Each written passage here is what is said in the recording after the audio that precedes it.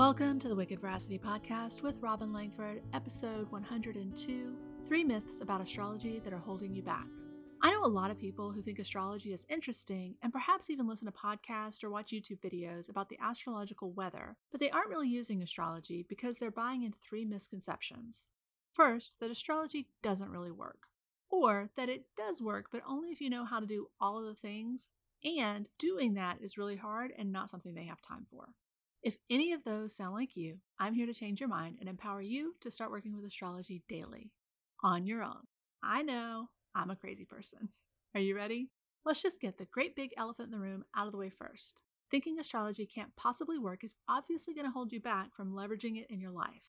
I'm not here to convert any hardcore skeptics, but I will say, I've never given anyone a reading who didn't leave with their mind blown about what I could tell about them from looking at their chart. And I don't just mean formal readings people pay me for. Because to be fair, they paid me, so they probably already believe it's at least possible.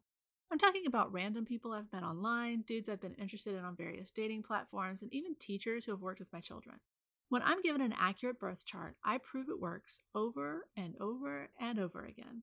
That happens because the astrology the muggles have been exposed to is kind of hit or miss, because everyone is more than the sign their sun happens to be in.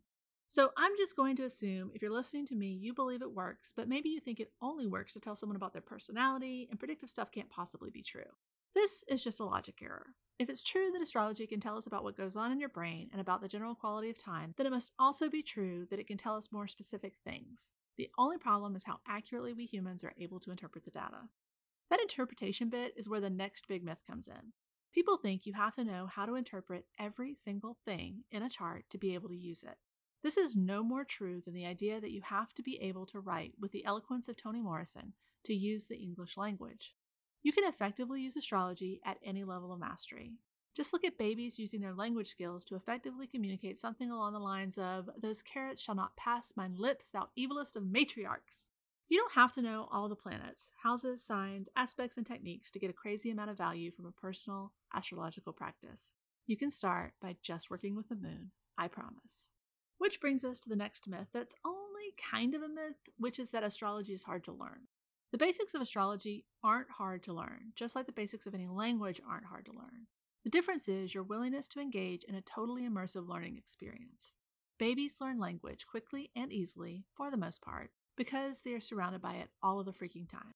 They aren't just learning a language for an hour a week on Tuesday night after they get finished with a long, hard day of napping and chewing on their fingers. You can learn how to work with astrology in a profound, mind-blowing, how's this real way if you're willing to immerse yourself in it and not just flirt with it a little, which is basically my take on most things if you're curious. If you want something, be willing to put in the time and devotion needed to make it happen. Otherwise, just be a passive consumer of the thing. Don't think that's me being judgy. It's not. It's me being realistic. For example, I would love to be a pastry chef but have zero interest in the actual work required to do that. So I consume the awesome bakery pastries instead. Another example is, I adore music and would love to be a professional musician and be surrounded by music all of the time. But my willingness to put my bum in a chair and practice the violin for hours a day is non-existent. So I have a really good sound system, an incredibly diverse music library, and attend concerts whenever possible. If you're willing to work with the moon daily, I promise you'll learn the basics of astrology in a tangible way that will change your life. Hopefully at this point you believe me, at least a little, that astrology isn't just for other people, but it's something you have the capacity to start doing for yourself and you're wondering how to get started. It's simple. Just pay attention to what sign the moon is in each day and how you feel, and write that down so you begin to collect your own data. This is called experiential learning, and if you do it for 2 to 3 months, you'll start seeing patterns in each of the signs. You'll notice that in this sign, you feel like doing things with people, and in that sign, you want everyone to stay far, far, far away. You'll even learn the zodiacal order, what order the signs are in, without even trying, just from writing down the signs so often. Once you do that, you'll be able to plan activities and meetings based on how you already know you're likely to be feeling on a given day, simply by knowing what sign the moon will be in. That's easy, right? I've even got a way for you to know where the moon is at. If you go to www.wickedveracity.com/calendar, you can buy my digital astrology calendar there, but you can also just look at the whole year for free on the website. Bookmark that bad boy and use it as often as you'd like.